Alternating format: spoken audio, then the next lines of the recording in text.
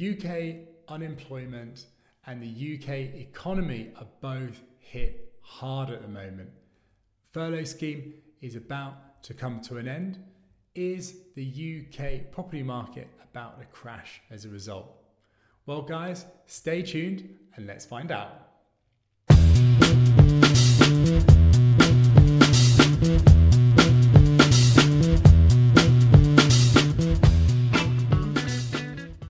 Hi guys, my name is James Corsia and welcome to the Money Paradox podcast. We're all about helping you become financially free so that you can focus on what you really want from life. Today's video is all about the UK property market and whether it is about to crash because of what's going on at the moment. UK unemployment, record highs. The UK economy already in recession. And not just that, we've got the furlough scheme ticking away and about to end at the end of this year. So surely the stock market's about this. Not stock market, sorry guys. The UK property market surely is about to crash, right? Well, to be honest, I was so surprised when a lot of people were coming to me and asking me this question. I've had it time and time again. And the reason why I'm surprised is because I'm in the property market a lot. I'm buying a lot of properties at the moment and I read a lot of information in this area. And everything I read and see actually shows a very strong property market. So the first thing I did was actually went online and tried to search for information as to why people were thinking this. And what I saw was a lot of media articles with very strong, scary headlines talking about how the property market is already in really bad shape and is going to get a lot worse. But then when I look at the articles and see what they're saying, a lot of the information is completely exaggerated and extrapolated from small points. Take one that I saw today. They were talking about how all banks are getting rid of their mortgages in preparation for big problems in the property market. I looked at it and really all that was happening was that a lot of mortgage companies were increasing their interest rates or reducing how many people they were trying to take in at the moment.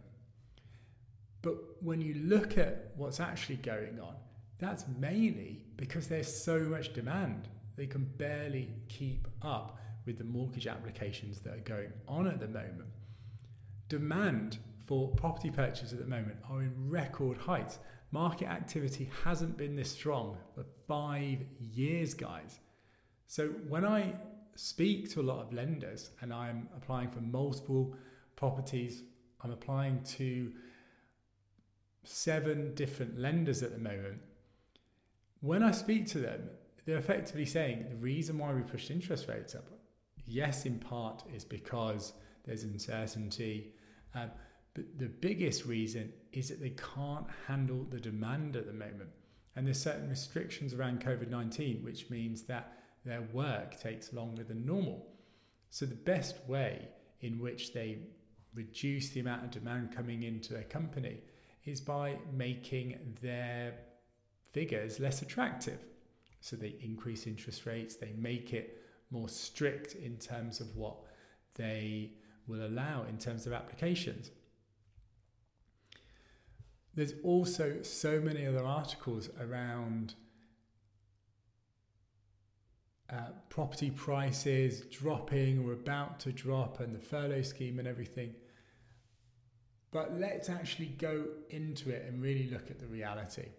But the first thing is, why do we see so many media articles talking about things that when you do bigger digging, something else is the reality?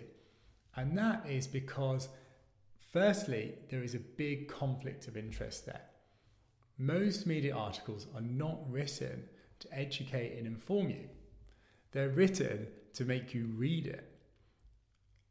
Media journalism at the moment is really struggling. There is so much less money in it.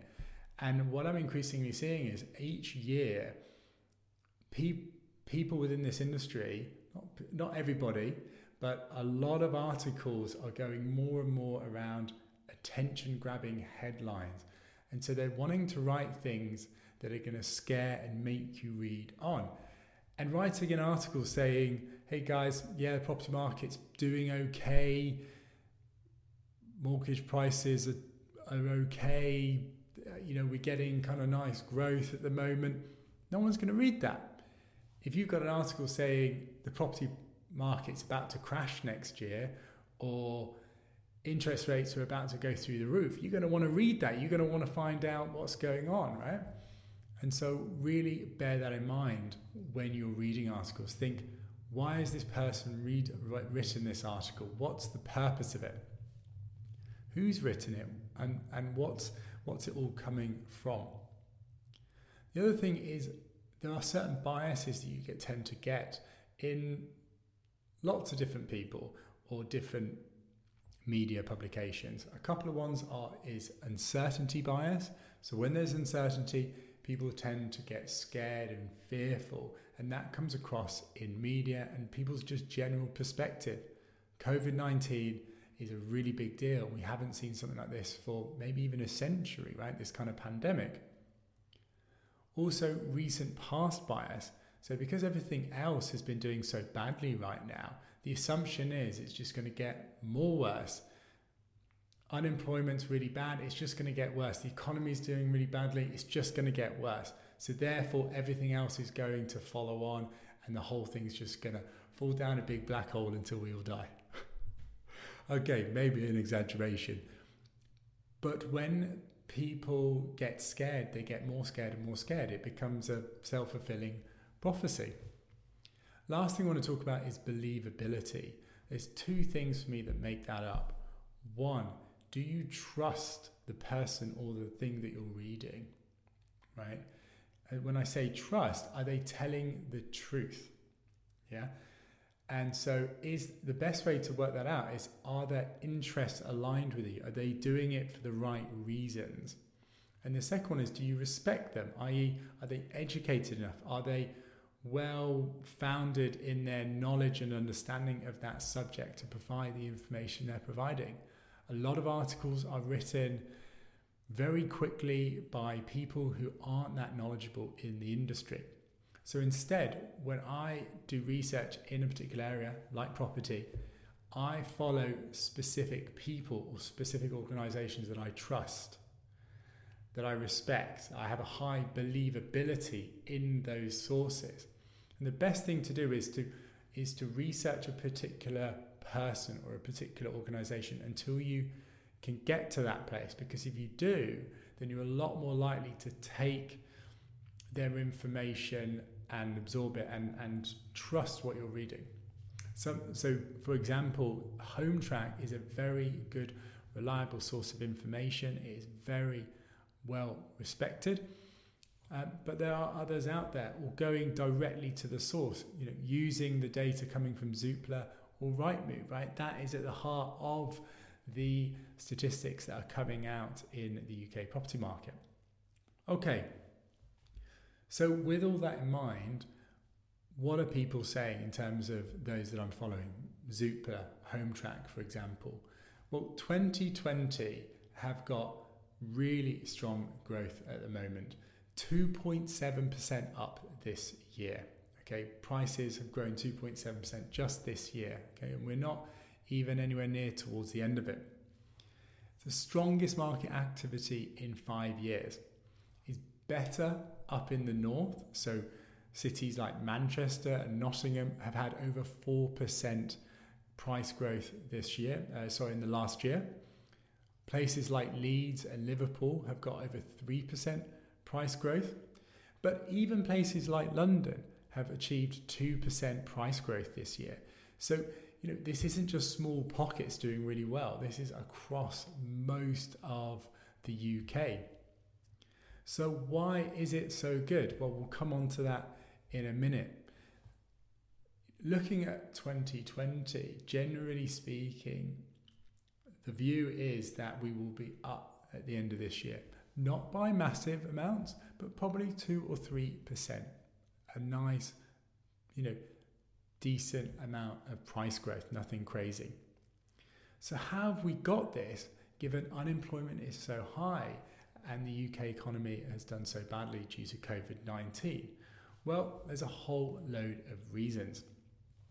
Firstly, there's been a huge backlog as a result of COVID-19. So many people were wanting to buy during COVID-19 but couldn't. So as soon as the lockdown finished, they all kind of came out. It's like, right, I need to get on with this. I need to just do it. So they were just kind of cracking on. And so therefore all that demand kind of fled into the market. But the supply didn't come in as quickly as demand. So demand went up and supply only went up a little bit. So the demand versus supply has a big impact, right? That means that prices kind of have to go up to acknowledge that situation.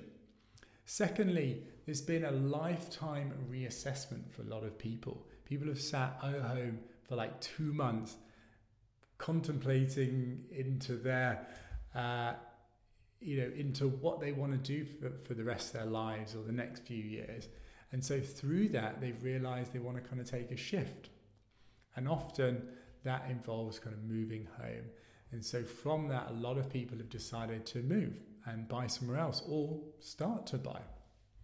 Next thing is what I would call uncertainty fatigue.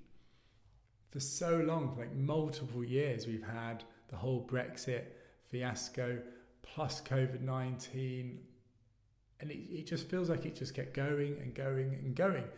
And it gets to a point where people go, you know what? Screw it. I'm just going to buy a property.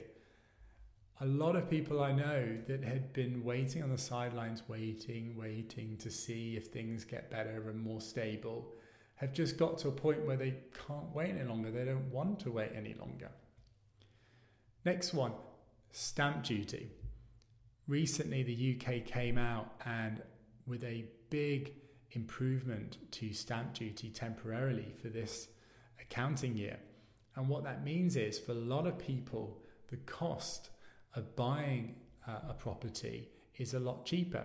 And this is not just for first-time buyers. This is also for those buying a second home or an investment property. So it's not just that it's going to be cheaper and therefore people can afford it more. It's about the signalling. When the UK government does something positive in relation to the UK property market, people consciously or subconsciously think, oh, the UK property market is going to be protected by the UK government. It's going to be supported. They're looking out for it. They want to make sure it's doing well. And so that perception then means that people feel more confident in the property market, go out and buy, and then it becomes a self-fulfilling prophecy. The next one, and this is not as well known. In fact, I rarely see it talked about, but it is really big. And that's what's going on in Hong Kong.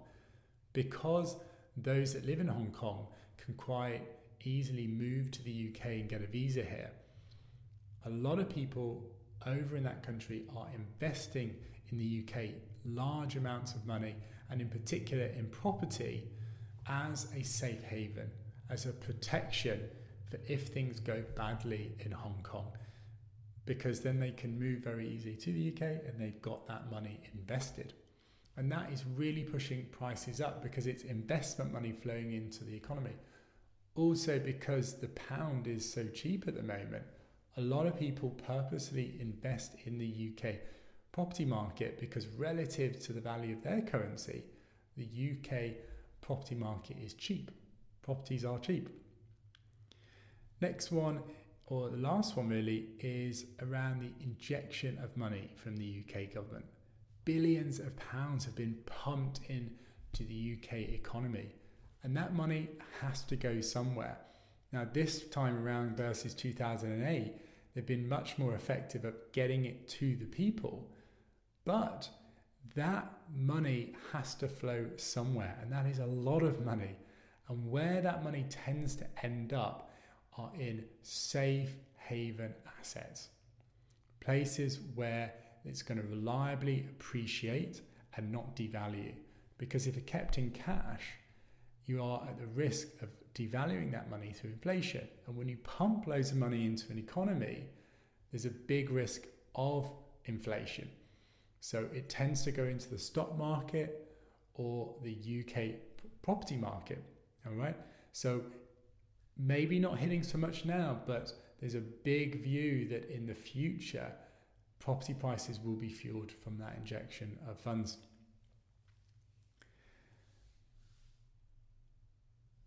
Last thing I want to kind of pick up is around recessions. So I think the big reason why people are worried about a property market crash is that in the past, when we've had a recession, often that has been linked to a UK property crash. So think, well, we've had a recession this year, we must have another property crash, right? Surely. Well, yes, recessions can cause property crashes and they tend to be linked. But it's usually actually sales volumes that are impacted and not prices. And that's because the property market is very illiquid. It's slow to move. So when things suddenly get hit, like the economy, what happens is people just don't sell. If they had to sell tomorrow and they'd get 20% less than if they sold a month ago, instead of people just selling anyway and losing 20% of their value of their property, they just don't sell. They just hold on to it. Now, some people have to sell, but the vast majority of people just wait. So the reason why you get big crashes in the property market is when you get big impacts that could devalue property market, devalue property prices, coupled with the need to sell your property. Okay, so in 2008, people were so badly hit for a lot of reasons, which we won't go into now. Not only there was a huge pressure in the devaluing of properties and the sales levels went down, but people were forced to sell their home. Because at the moment, you don't. So let's go on to that. Why are we in a situation with a massive recession? I think this is like the biggest ever recession in the UK ever, yeah, especially in such a short period of time. But we don't have that big impact to the property market. Why is that? Well, firstly, in the last few years, property prices haven't really gone up that much. When you look at other times when you've had big crashes in the property market, it's followed shortly after big rises in the appreciation of houses. So 2006, 2007, massive increases in the prices of property. So that when suddenly something happens, like in 2008, the global financial crisis, and suddenly the demand suddenly changed and credit seized up and so on, then the big drop, there was a big fall. You know, it's like rises really high, there's further to fall, right? Well, the last few years, prices have gone up very modestly, just in a few percent each year. Next one is that there is big mortgage support. So in this recent recession from COVID-19, there's been a big push from government to support people generally, but also with their mortgages. So payment holidays, but not just that.